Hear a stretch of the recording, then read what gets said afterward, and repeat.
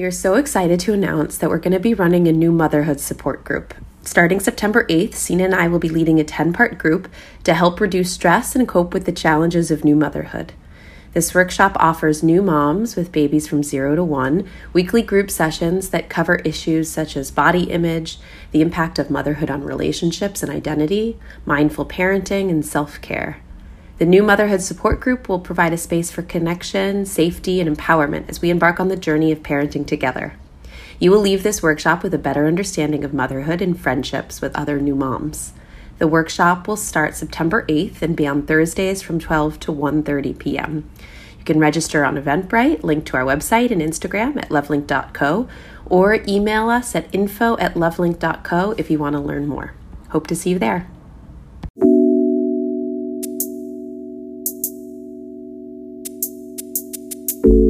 I think part of being a good partner is pushing your partner to be a good partner. This is a process by which intimate relationships push us to become better people. You know, we don't grow and change and become better people by sitting by ourselves on some island somewhere. You know, like it's that process of wrestling things out with our partner that pushes us, hopefully, to bring more of the best of who we are.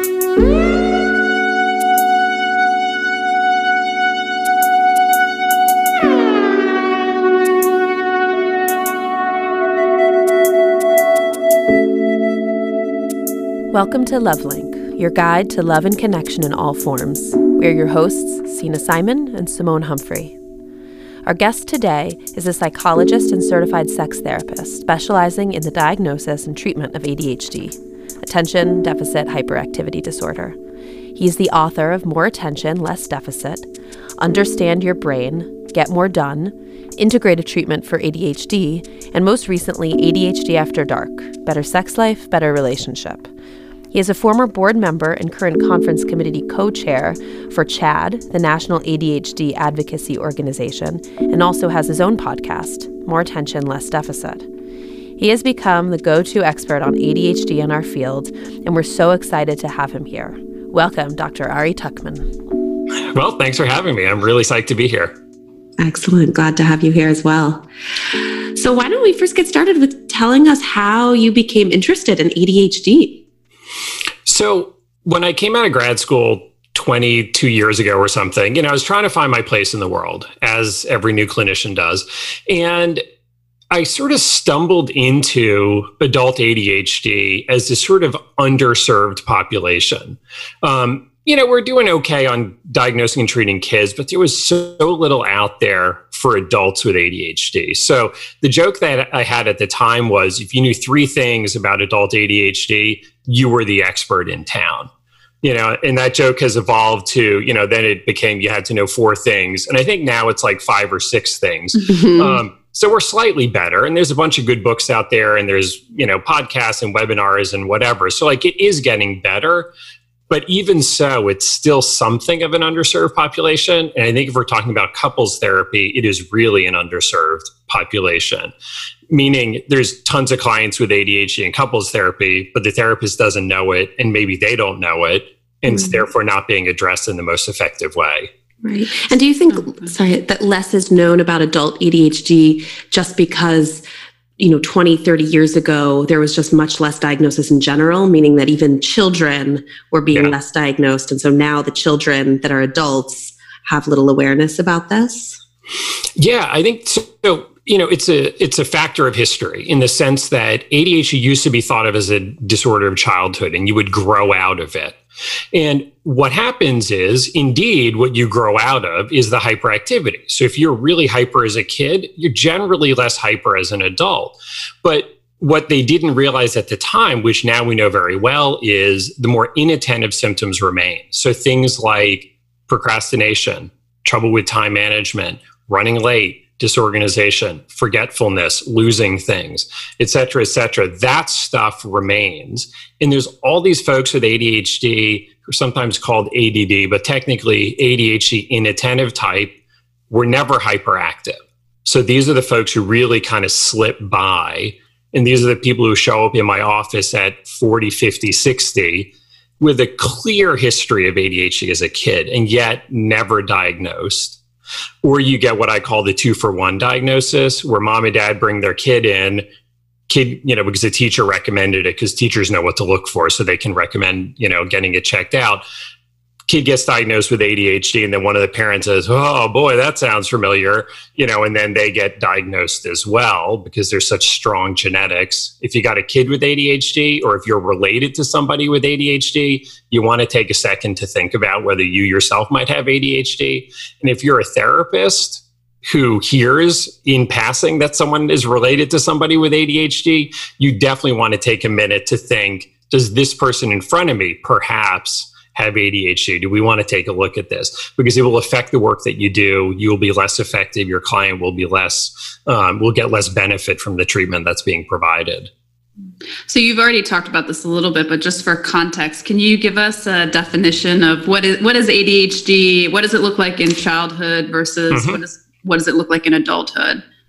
Sure. So, as I mentioned, the hyperactivity will tend to fade, but, if it's there, it's the kid who has trouble sitting still in class. They call out, they raise their hand and then they answer before being called on. They might interrupt people, so it's very visible stuff. As an adult, if you are hyperactive as a kid, it might be a thing where you don't want a desk job.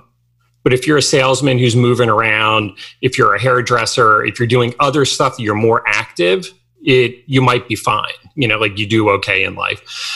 Whereas inattentive symptoms, these are the kids who are often losing homework, if they even know what the homework is. Or if they do know what the homework is, an hour's worth of homework can take 2 or 3 hours because of all the breaks and the futzing around. And it just feels like climbing a mountain to get going on it. So much more parental involvement to keep them on track, often not performing to potential. Such a smart girl, if she would only, apply herself a little bit more. As adults, again, lots of procrastination. So they have trouble getting going on stuff until the pressure of the moment, pressure of the deadline kind of activates them. Disorganized, so they're losing things, can't find their keys, running late to work, running late to social obligations, say that they're going to do something and then forget to do it, not because they're being passive aggressive and not because they don't want to do it, but because they somewhere between the here and the there, the intention kind of falls away. So there's a famous saying that ADHD is not a disorder of knowing what to do, but rather a disorder of doing what you know. So all my clients with ADHD, they can tell you chapter and verse what they should be doing and why. Like they know why it's a good thing. And yet they shoot themselves in the foot again and again and again. And it becomes really frustrating for them and really frustrating for their parent in the case of a kid or their romantic partner in the case of an adult.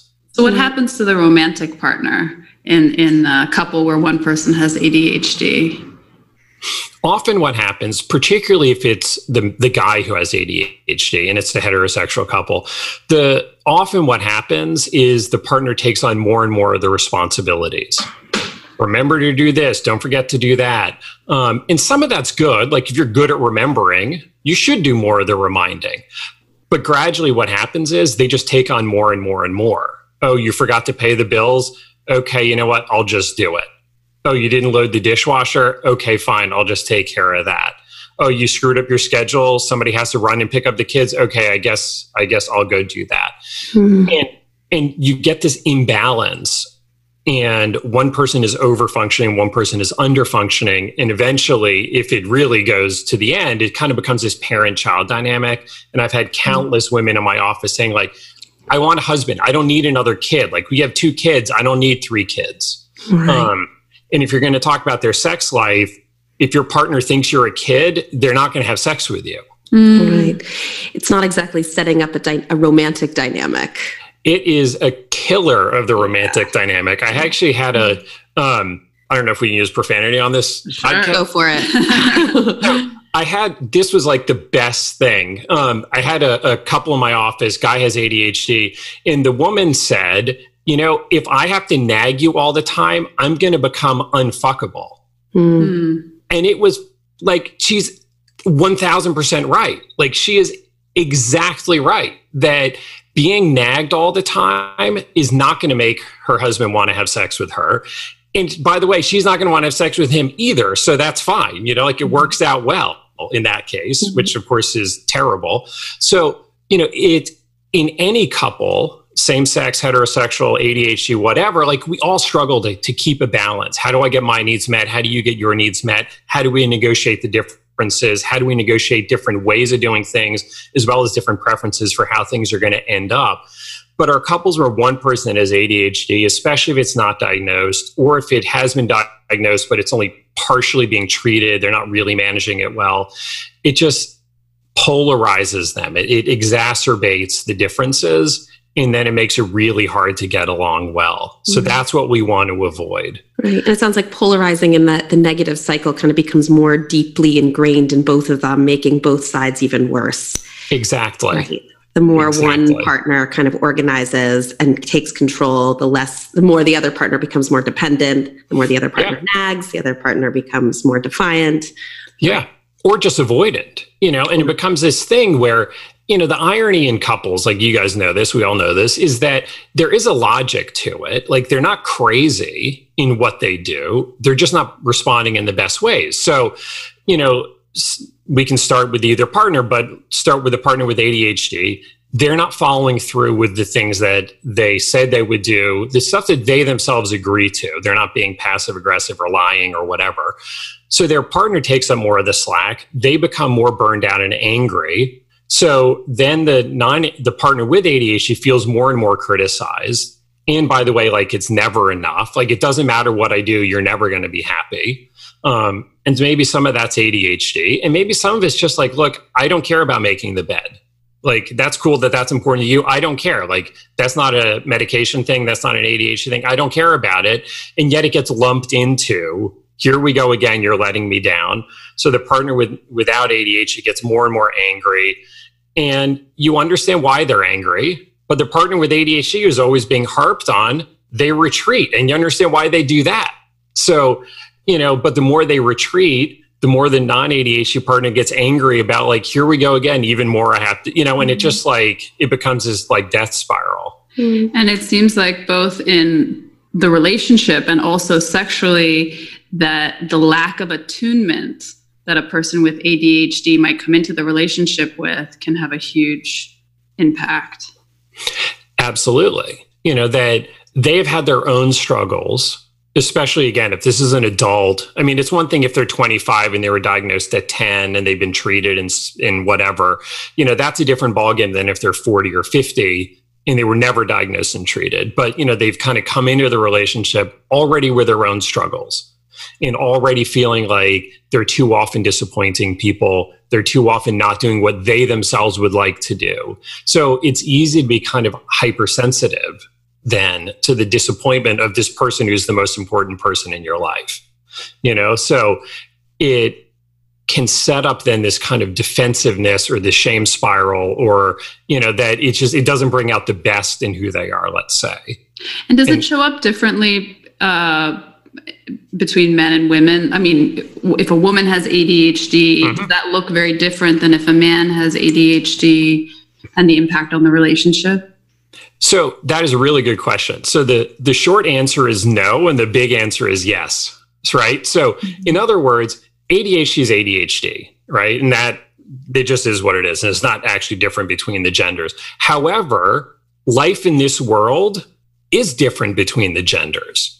So, just like a simple example, if I, as a male, forget to send a friend a birthday card, whatever, But if you, as a woman, forget to send a friend a birthday card, totally different. Right. It's more impairing. It is. So for women, in terms of the social relationships, it can be, there's much more kind of shame and guilt in not measuring up, a lot more like imposter syndrome, a lot more working really freaking hard to hold it together or to at least look as if they are. But also within relationships, I'm sure you guys, it's the same thing for you. Like, how often do you get a guy calling to make him an appointment for his female partner? And how many times do you get a female calling to make an appointment for her male partner? Right. So women are much more the caretakers and the coordinators in relationships still, even in this day and age. So when the man has ADHD and he's not holding up his end, the woman takes on even more. and becomes increasingly tired, increasingly overburdened, increasingly resentful. So the emotional labor is an overdrive. Yeah, absolutely. Women. Yeah. And that again becomes a sex killer, because the woman is, even if she's not feeling resentful, she's just tired. Like there is not time in the day to also have time and energy for sex, even if she's not resentful, and when the woman has ADHD, she's still expected to handle more than the guy in terms of the housework and the child raising and all of that, and also the emotional work of the relationship. And yet she feels even more burdened because of her own kind of inefficiencies. It's harder for her to get it all done. And unfortunately, I mean, some guys are great and they step up and they fill in the gap, but like not all of them do, So it then becomes another place where she feels like she's kind of chronically falling short. So it sounds like it really wears down the female partner in a way that makes it more difficult for her. Does it also have a more severe effect on the relationship? Like, is there any kind of research that shows that couples where the female partner has ADHD are less satisfying? So I actually did some research on this. So I had this book I wrote, ADHD After Dark, Better Sex Life, Better Relationship. But in order to write the book, I thought I wanted to see what the research was. And of course, there's no research on this because generally in sex, you can assume there isn't any research. So I did the research. I put out a survey. I had 72 questions. When you put in the sub-questions, I got more than 3,000 people to fill it out, which I think is really a testament to the fact that people are interested in this topic. Absolutely. Didn't pay them, whatever, purely their own self-interest. And what I found was that, interestingly, when the woman has ADHD in a heterosexual couple, they actually do a little bit better than when the man does. So the overall relationship satisfaction is a little bit higher. And the sexual satisfaction is also a little bit higher. They also have sex 25% more often than when the man has ADHD. And I think some of this comes back to that sort of parent-child dynamic that, sort of polarizing that happens where the woman feels more and more burdened and stressed out and overwhelmed. But some of it also, and this is a whole separate finding, is that the folks with ADHD actually rated themselves higher in terms of sexual eagerness. Like I kind of clustered when I looked at the 12 questions in the survey that had anything to do with sexual eagerness, meaning desired sexual frequency, masturbation frequency, porn use frequency, kinkiness, etc. So out of 12 questions, those with ADHD rated themselves higher than the non-ADHD people on 10 of them. Wow. In general, for men and women. For men and women. And in this case, comparing men with ADHD versus men without, and women with ADHD versus women without. Like, so I'm not comparing across genders because like that destroys your data. Like who knows what you're measuring at that point. And so it becomes a situation where, at least in terms of sexual interest, the women with ADHD are a little bit closer to the guys without ADHD. Right. And that can be very protective in a relationship to have the intimacy still alive and well, even when there's some dysfunction in the relationship. Absolutely. How do you understand this increase in sexual desire for people with ADHD? So let me jump back to the first question. So like it is protective. It absolutely is. Because if you and your partner are mad at each other, but you're feeling kind of horny anyway, and you say, all right, you know what, let's have sex or do whatever. And then you feel better about each other, you're in a better position to deal with whatever it was that pissed you off earlier. So I think that there's very much a momentum effect in relationships. And if you can get over that problem and deal with it and then be good on the other side, that carries forward to the next situation. As opposed to when there's too big a desire discrepancy and one partner is really not feeling it, it becomes that death spiral. So instead of the sex being the good thing that brings them together, it becomes a bad thing that pushes them apart, or yet another bad thing that pushes them apart. So back to the question, like, why do folks with ADHD have a higher sexual eagerness? I think that, so the theory that I have on this is that generally speaking, folks with ADHD are more influenced by the world around them. So if you think about distractibility, just as like a simple example, someone who doesn't have ADHD can, let's say, look at their cell phone when they got a text, say, oh, okay, well, anyway, here's what I'm doing. Ignore the text, I'll deal with it later. So that person is less influenced by the world around them in that moment, that they can pause, evaluate the new stimulus, and then rule it out and say, nah, not my thing right now. By contrast, a person with ADHD, and I have like a million examples of clients, telling stories like this, they're working on something important. A text comes in, which is definitely not more important. And yet they see the text, they go, oh, and then now they're texting, and they're pulled off by this text. So that's sort of ADHD overall. But I think that when it comes to sexuality or sexual stimuli, whether it's sexual stimuli in the world around us or sexual stimuli within our own head, some of us are more influenced by that. Some of us have a harder time kind of putting on the brakes and saying, you know what, not right now. This isn't the time or place. Whereas I think that those with ADHD will feel that sexual interest, desire, energy, whatever, more so. And again, this is neither good nor bad. It depends on the context. Right. Did you find anything in your research about when both partners have ADHD? Because it sounds like most of the examples that you're using is where one partner has it or doesn't. You know what? I limited the survey only to people with one ADHD partner. So I can't speak to couples where it's both. I think but I can speak anecdotally. So on the one hand, it can be a good thing in the sense that, the more similar we are to our partner, probably the better it is, just generally speaking, and the less of a bridge to cross, probably the easier it is to do so. And they can empathize with each other a little bit more.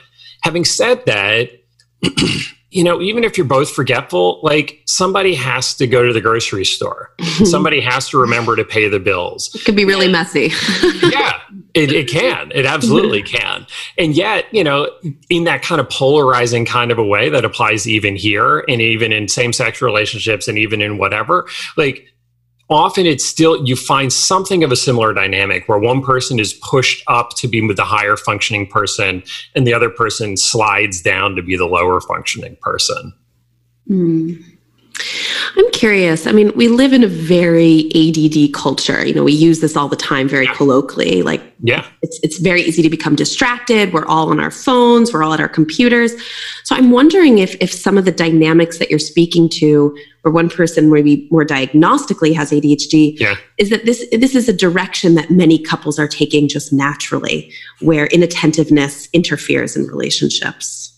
It totally does. I mean, this is definitely true that, when I was a kid growing up, there were a lot less distractions than there are now, and like my son does homework on his iPad. Like so much of his schoolwork is done on his iPad. Other, students, all their homework is done on the computer. So, all your distractions are one click away. It's sort of like, eating a salad in a bakery, like, I smell those chocolate chip cookies, but this kale sure is healthy for me. So where society is going and the presence of devices and the sort of constant interconnectedness of our devices and the distractions that they provide, it really does create a similar challenge for all of us in this world, but especially for some who have that much more trouble kind of filtering out those distractions. And I think that's partly why ADHD, the diagnosis of ADHD has been on the rise, not because we have more ADHD, but because you notice it more. Like when you live in a much less distracting world, being distractible is kind of less of a thing, It's sort of like a predisposition towards obesity didn't mean much 300 years ago because you worked hard physical labor and you didn't get enough food to get fat anyway, Now in a more sedentary, more calorie dense environment, suddenly that genetic predisposition is much more visible than it ever was. So I think it's exactly the same thing.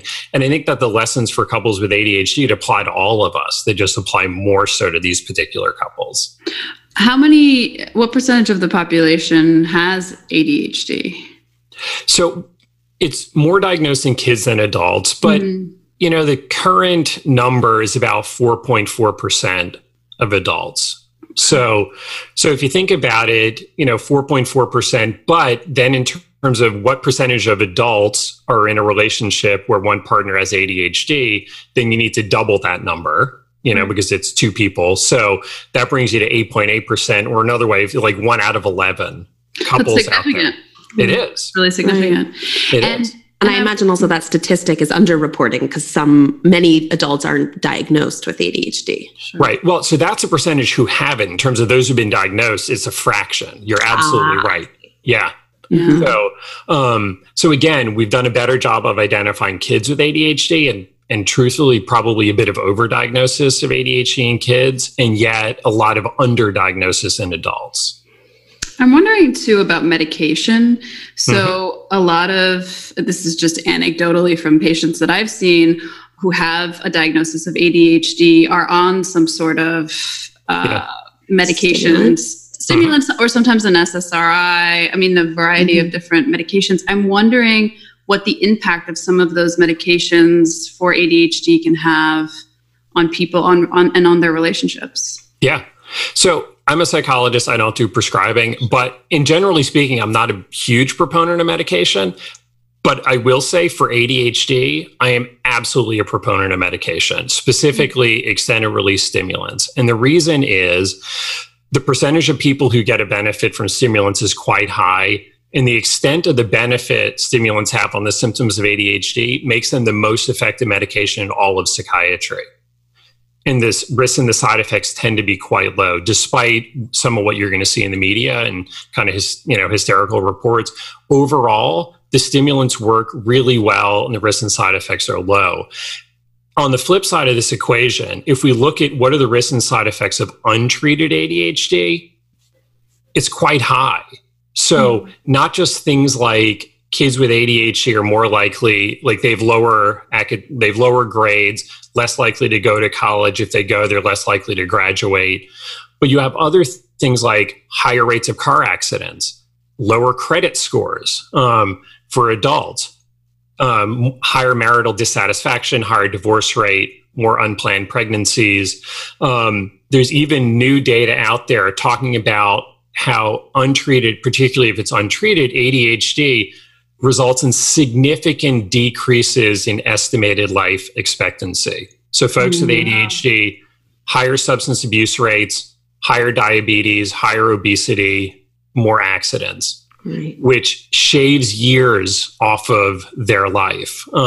So, anyone who says, oh, stimulant medication, it suppresses my appetite or something, it's like, okay, maybe it does. And maybe you need to work with your prescriber for a better, regimen that's going to work more effectively. When you look at what are the risks of untreated ADHD, I think it becomes a very short conversation.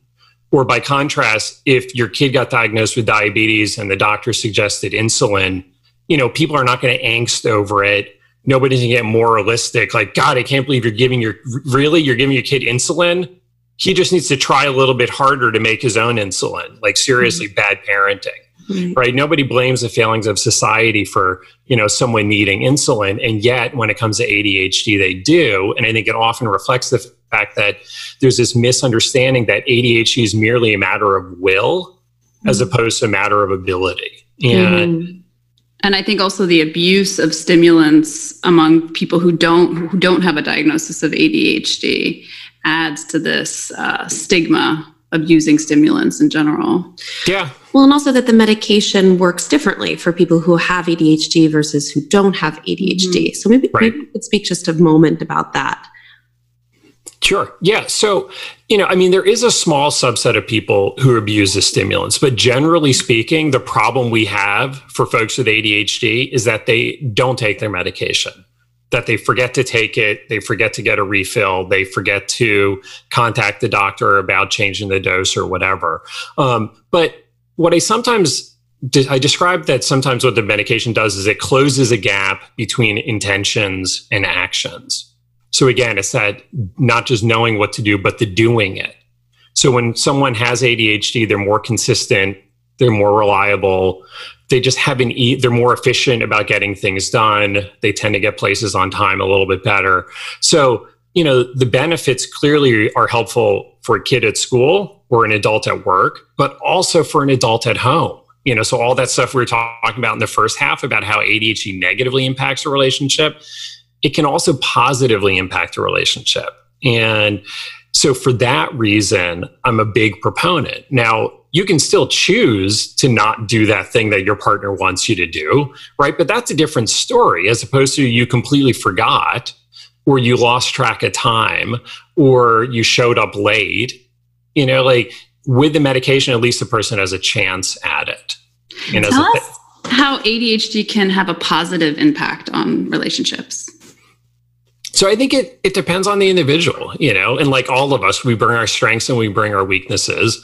And of course, what's a strength and what's a weakness depends on who your partner is, because, different partners will have different opinions about that. But certainly, in terms of this greater sexual eagerness, that can absolutely be a strength in a relationship if the couple can manage it well. I think, folks with ADHD can be a lot of fun. Like I've got a bunch of friends with ADHD who are awesome people.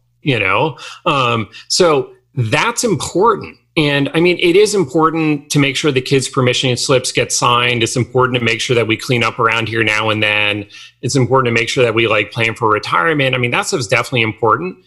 But I don't know, you need to kind of live and enjoy some life also. Mm-hmm. And, that's sometimes where the partner with ADHD brings more of a strength than their non-ADHD. There's oftentimes a kind of spontaneity. I mean, I've found in my experiences with friends and even clients, there's a kind of spontaneity. There's a way in which a conversation can really kind of turn and go in these really lovely directions that aren't so focused. I think also staying in the present moment, people who have ADHD can actually be really present as long as, maybe they're shifting their attention, pivoting to different things, but they're in the present moment. Yeah, in a way absolutely. That many aren't, that's something our culture also struggles with, is staying present. And that's definitely true, and so those would be the things for the non-ADHD partner to really sort of value and appreciate and to recognize the benefit. And not just, and it's this idea of positive attending, to kind of make an intentional effort to look for those things about our partner that we're happy about, as opposed to kind of getting stuck on the things that bother us. Right. Because I can imagine a partner who has ADHD can be in a really demoralized place if they're constantly being told what they're doing wrong all the time. There's a real kind of, sense that you're a failure and that it's all negative. Yeah. Absolutely. I mean, that is definitely true. So just as a person with ADHD themselves can feel powerless over their ADHD, the partner absolutely can. And I've had lots of non-ADHD partners in my office say something along the lines of I cannot believe who I've become. This is not who I am. And yet I can't stop myself. I don't know what else to do. Right. So it's sort of, when it's not managed, when it's not understood, it really has the potential to bring out the worst in both partners. Whereas if you understand it, if you can accept it, if you can put in the effort to manage it better, it really can bring out the best in both partners.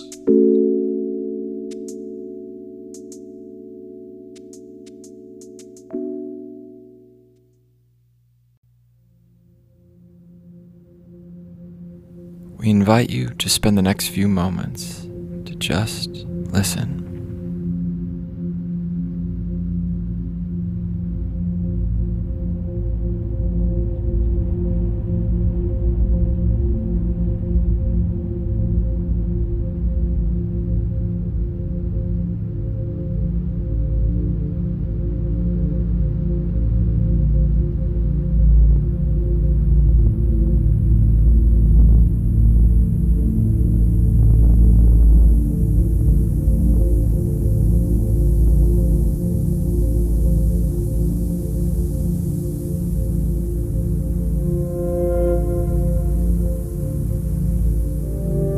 This moment was brought to you by Non, spelled N-O-N, the sound meditation app for iPhone, where no two sessions are alike.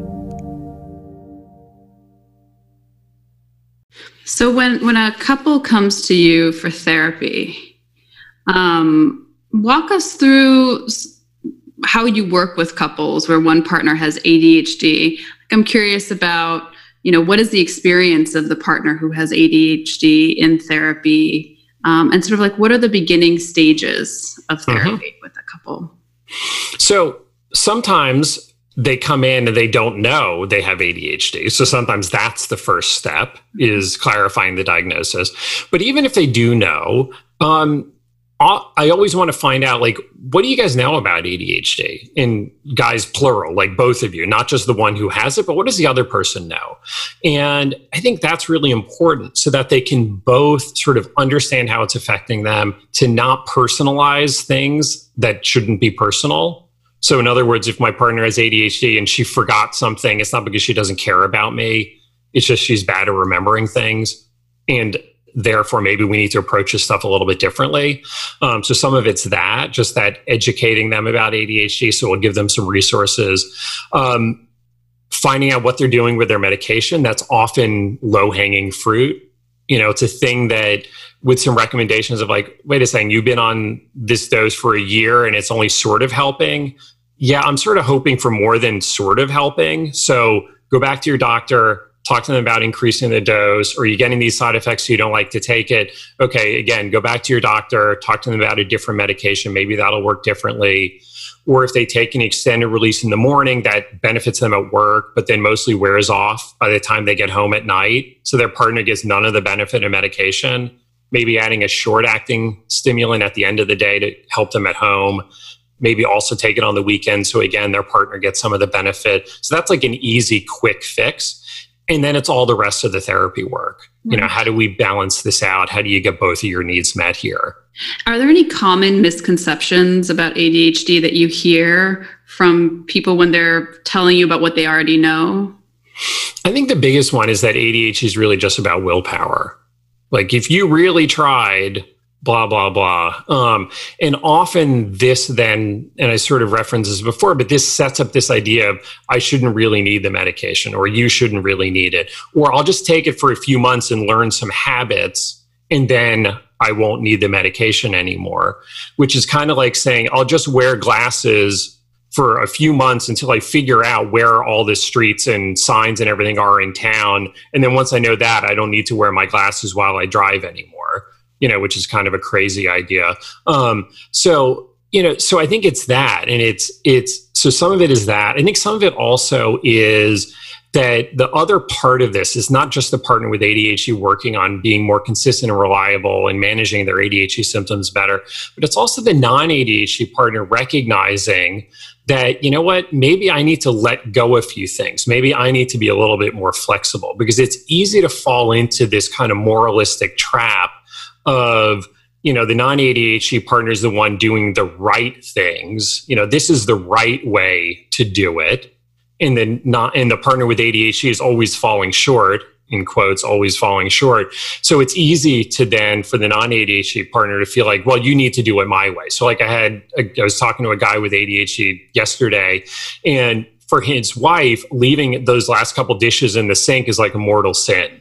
And yet there's nothing objectively right or wrong about leaving a couple dishes in the sink. Now, she can have a preference about it. She can have an opinion. That doesn't make her right, and it doesn't make him wrong, right? So it's often that of kind of getting them off of this black and white, right and wrong, and more about, is this important to you? Like, how important is it to you that there not be dishes in the sink? And if, he put most of the dishes in, but a few got left, I don't know. Is it important to fight the rest of that battle? Or do you feel good about what you won, so to speak? Most of it got in the dishwasher. Whatever, I'll throw the last few in, good enough. As any couple needs to sort of figure out, what do I push and what do I let go? I think you also spoke to something really important, and something that I've seen in my office quite a bit, is when one partner who struggles with ADHD and is really inattentive and has a hard time paying attention to their partner, that partner really takes it personally, that they feel like, if you're not paying attention to me, it means you don't love me. It means I'm not interesting enough. I'm not saying enough for you. Yes. And then that causes the person to kind of withdraw, or maybe become more critical, or feel really wounded from it. When in fact, the the ADHD partner is really actually making an effort and it has nothing to do with their partner. And I think that's a huge misconception. And just even being able to say that and name that can be huge. Right. And you nailed it. Like, it's exactly that. It's that the partner with ADHD doesn't pay good attention to their partner. So then the non-ADHD partner so there's basically two bad explanations for that. One is the partner with ADHD is just kind of a selfish jerk and, isn't capable of paying attention. The other is the partner without ADHD is not interesting enough to be paid attention to, right? So it taps into their insecurities. Right. If I was more something or less something, then you would pay more attention to me. And it comes and it triggers all that stuff. Whereas really the better third option here is to understand, you know what? I'm plenty interesting as the non-ADHD partner, but he or she's just kind of bad at paying attention. Like, it's not a comment on anything. It just is what it is, Now, given that knowledge, how do we address it? Do we have conversations while the TV is on? Well, probably not if you want to be paid attention to. Like, that's an easy recommendation to make. Why set yourself up for failure there? And for the non-ADHD partner to be kind of direct about what they want. Like, hey, you know what? I really I need at least a few minutes from you every night without the kids, without the TV, without the cell phone. Like, I just need a few minutes for the two of us to talk and connect. I need to tell you what we've got coming up. We need to put stuff on the calendar, whatever. Like, to just be blunt and direct about it, not sort of angry, not shrill, not, okay, I'm going to see if he does it. He did yet again, didn't do it, not setting up for failure, which is setting up their own disappointment. So to be direct, and for the partner with ADHD also to be direct and to say, look, here is what I need from you. If you want to have that meeting, do not wait for me to come to you, because I probably won't. I'll forget. So come to me, ask nicely, and then I'll respond nicely. Or for the partner with ADHD to say, you know what, I understand that every night you want to go through the calendar or something, but like, seriously, I'm not going to do that. Like, that is not a thing I'm going to do. Or basically don't make false promises. Don't make promises you can't keep. So it comes out of kind of a differentiation model. A lot of what I do, meaning for both partners, be honest about who they are, direct about what they need, and able to tolerate what their partner needs, and to then negotiate fairly the differences. Right. And it seems like once the partner who doesn't have ADHD can take things less personally, actually, and also the partner who has ADHD can take things less personally, that they can both begin to communicate more directly with each other and get their needs met. Do you have any experience with ADHD in your life? So I don't, not directly, although there's a few family members on both sides that we could probably bet a few bucks on. But I just sort of, I fell into the specialty a bit randomly, but it just became a good fit. I really like my clients with ADHD. And it's a lot of fun to work with them. It's a lot of fun to work with their partners. And I think that there's a lot of good work to be done here. There's a lot of benefit to be had from a little bit of the right work and a little bit of the right medication. What is it that you like about working with people who have ADHD? I think it's like you said, they're just more fun, they're more interesting. There's a spontaneity, there's an energy there that I really just sort of love. Mm-hmm. Yeah. I'm curious too about, because there's such a spectrum, people that sort of barely meet the criteria or just make the cusp. For our listeners out there, like how would you recommend really distinguishing between clinical ADHD versus kind of significant inattentiveness? Because I think it really does impair all of us to a certain extent. When should a person get tested, or when should a person really consider getting treatment for it? Yeah, so I think that's a good question.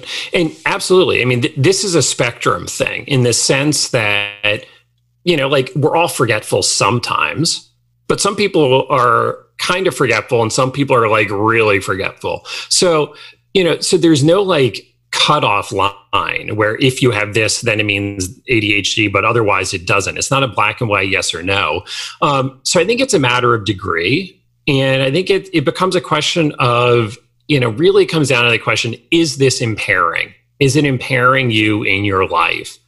And if the answer is yes, then you need to do something about it. Maybe that thing you do is you buy yourself a better planner and you really make a point of using it. And maybe that's kind of like all you need.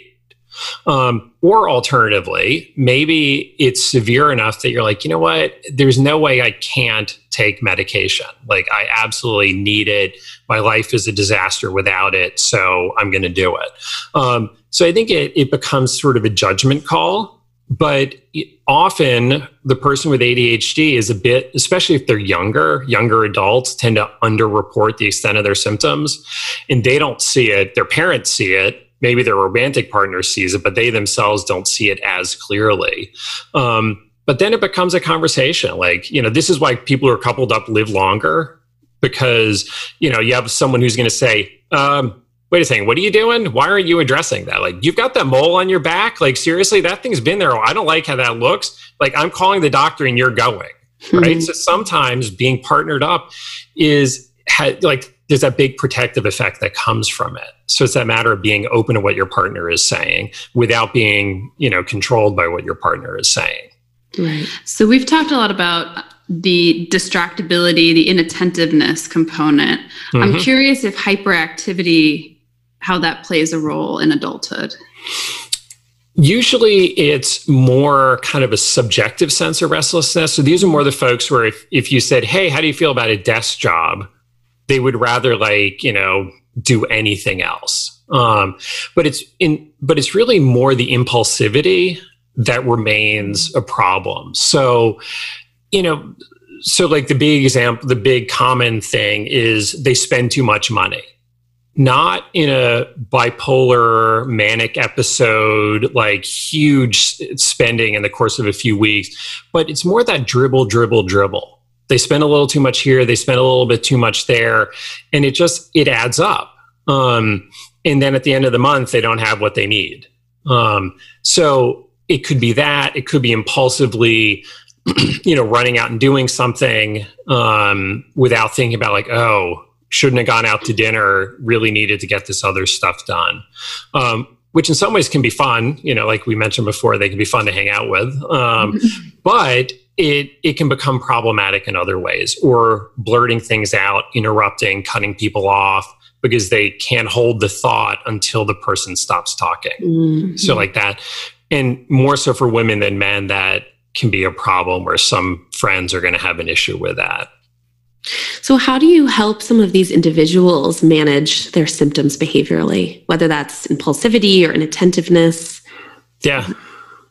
So some of it is, again, medication helps. I think having good strategies to really, like if you're bad at remembering to do things, being really, really diligent about pushing yourself to write stuff down, setting reminders and alarms, being really diligent about putting stuff in your calendar, picking the right work environment for you. So if you get distracted, set up a situation that's less distracting. So some of it is, sort of changing the symptoms to the extent that we can. But some of it's also kind of accepting that, some of this will always remain. And also accepting for the partner, some of this will always remain. Like if you're looking for your ADHD partner to be 100% reliable, like the way you like to think you are, that day will never, ever come. Like if you're hanging your happiness on your partner always being on time, forget it. Like you're not going to be happy.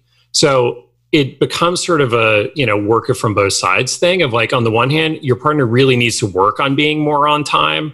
They need to work on letting you know like, oh crap, I got caught up, I'm going to be late, as opposed to lying about being late and then showing, the facts prove that they're late.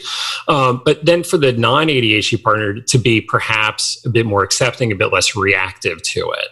Yeah. Because of course you can't expect your partner to be honest with you if you blow up at them when they tell you the truth. Like those two things don't go together. So, being a bit less reactive, being a bit more kind of forethoughtful on their part. So like, we're going to meet at the restaurant after work. I'm not going to leave for the restaurant until I know you are actually walking out the door of your work. Right. And that you're actually telling me the truth that you're walking out the door, right? Because I've heard that one before. Oh, yep, I'm leaving, but they get stuck at their desk. I'm just going to finish this email. I'll be at 1 minute, and then I'm out of here. And then another email, and then another, and then by the time they realize it, it's too late. And then their partner is sitting at the restaurant fuming by themselves, and it's just bad to worse. So. So some of this is for the non-ADHD partner to not expect what will not be. Yeah. Do you ever recommend meditation? Yeah, absolutely. Right. I can imagine that could be quite helpful. Kind of just being more present, paying attention, focusing. Yeah, also difficult. And difficult, right? And good difficult, point. yeah. But it does. I mean, it helps with the attention side a little bit. I don't think we can go so far as to say it's a treatment for ADHD, but it's a good way of managing it, particularly on the emotional reactivity side. To sort of take a few deep breaths, calm yourself down, and then call your partner and say, okay, you know how I said I was leaving? Yeah, I haven't left. Right. Or to be able to hear what they're saying without reacting back to it. Right. And to Sina's point, I would also be cautious about setting someone up for failure too, especially if they're already feeling like it's impossible for them to complete all these tasks, to kind of assign them something that is incredibly hard, might make them feel worse. Yeah. And this is the balance is, the person with ADHD, like any of us, can't say, oh, no, I'm not able to do that. Oh, yeah, no, I'm not going to be able to meet that Oh, that obligation? Yeah, no, I can't do that either. Like, you can't keep saying no, no, no. But at the same time, out of this desire to please or just having not really thought it through, it's easy for them to say yes, yes, yes. And I think ultimately it becomes a matter of being able to say no, to say like, you know what, I would love to say I can meet you at the restaurant at 5:30, but like, I know, like I'm going to get stuck at work. I never leave at 5. Like or maybe I do, but I probably won't. Like I'm not going to promise you stack of Bibles, swear on my mother's life. Like I'm not going to promise you I'm going to be there at 5:30 because I can't guarantee it. And then to let their partner be upset about it then rather than being fuming at the restaurant. So it seems like a lot of this is a process of helping the person who has ADHD understand themselves better, understand what can they do, what can't they do, and being really honest about that. Yeah. And then for the person who doesn't have ADHD to not take it as personally, be more accepting. Right. And there's likely some disappointment. I mean, I could, if my partner had ADHD and also I was being told some of these patterns aren't going to change. Right. Right. There's some disappointment that can be there, and some grief and loss that maybe comes up. Well, absolutely. But like, here's the thing. My wife and I, neither of us has ADHD, but we disappoint each other a lot anyway, Sure, unavoidable. Unavoidable. Yeah. Like she's not the perfect, amazing partner in every single way that I wish for, but neither am I. So like, this is not unique to folks with ADHD. This is true for all of us. And, to refuse to accept your partner for who they are is a setup for disappointment. So the non-ADHD partner who can't accept the fact that, your partner is sometimes going to run late is then she or he is forcing their partner with ADHD to lie to them. Right. In a way that is never like, okay, great. They agree they'd be on time here on Tuesday, but, on Friday, they're going to be late. It's not like a victimless crime. You are setting yourself up for disappointment. So it's that hard choice of, do you keep fighting for this thing that may or may not work out? Probably not. Or do you accept, you know what, there's a lot else about my partner that's awesome, but being on time ain't one of them. Like if that's who I need as a partner, I'm with the wrong person. Right. So do I let this lateness or whatever be the thing that destroys what is good between us? I don't know. Like that is a choice we each have to make. Absolutely. I think Michelle Obama had something in her book Becoming about how Obama was always late. And she was always waiting for him with the kids and then like keeping the kids up to wait for him to come home. And he wouldn't come home. And he said he was on his way and sometimes he wasn't on his way.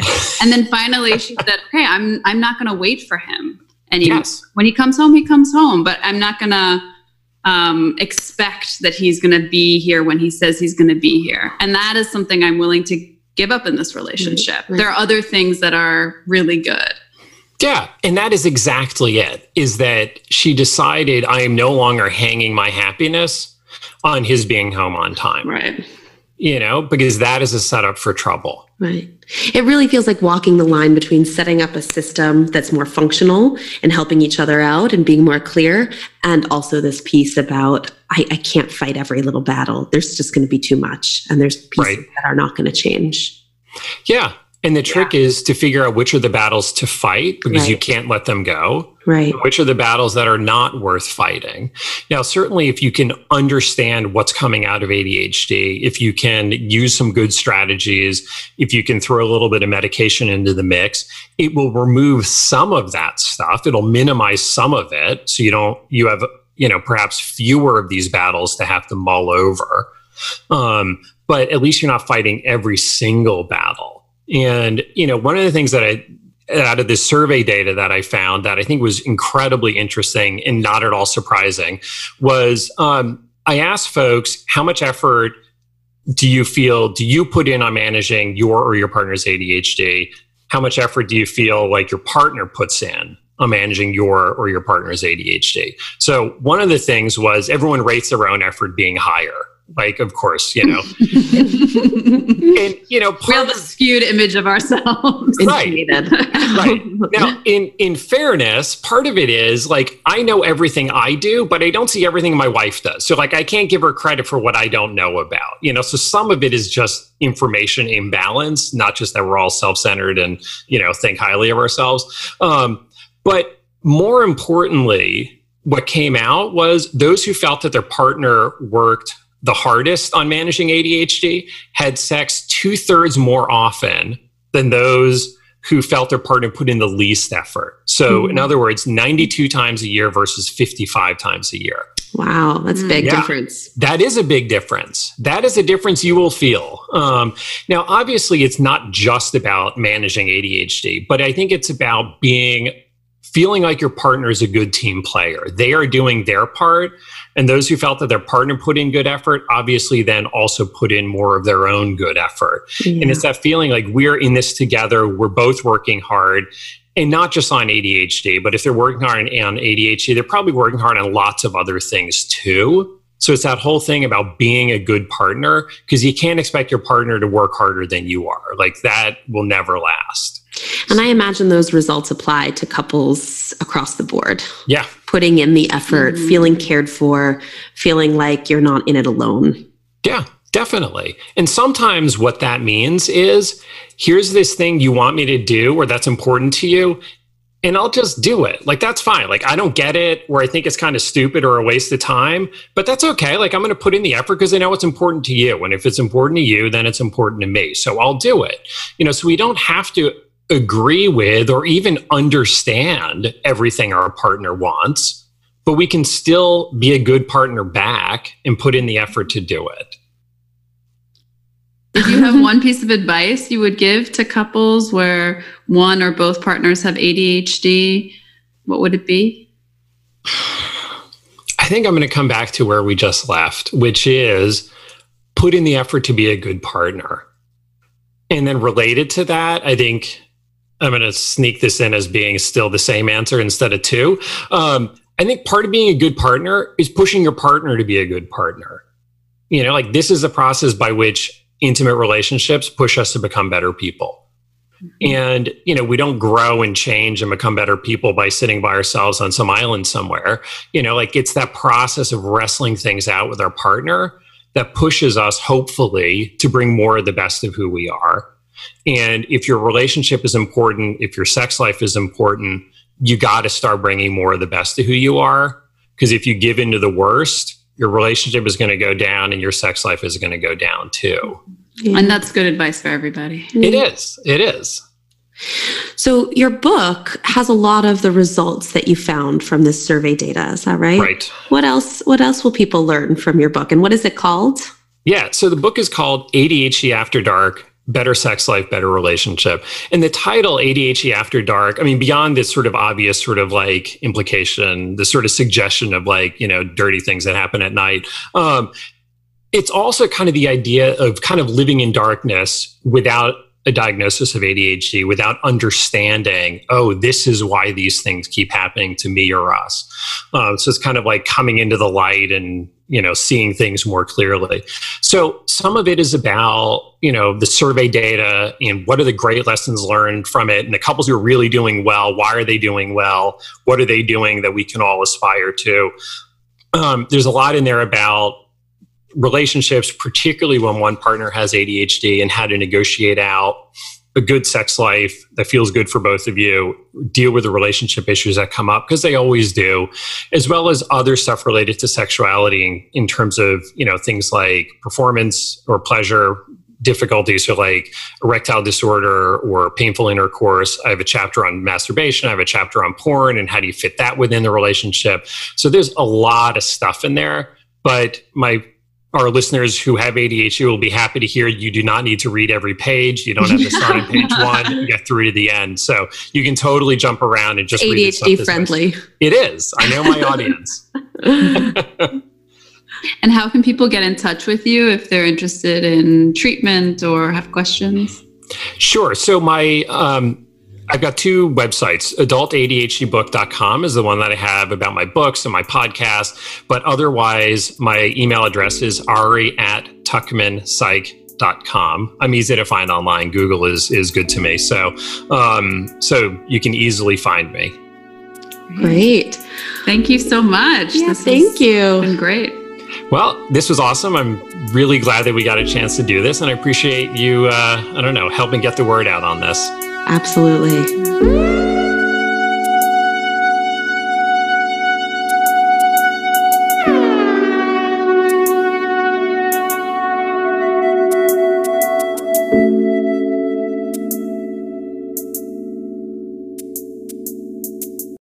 Thanks so much for listening. We hope you enjoyed the episode. To stay in touch with us, sign up for our quarterly newsletter at lovelink.co, where we share our favorite articles and resources about love, sex, and relationships.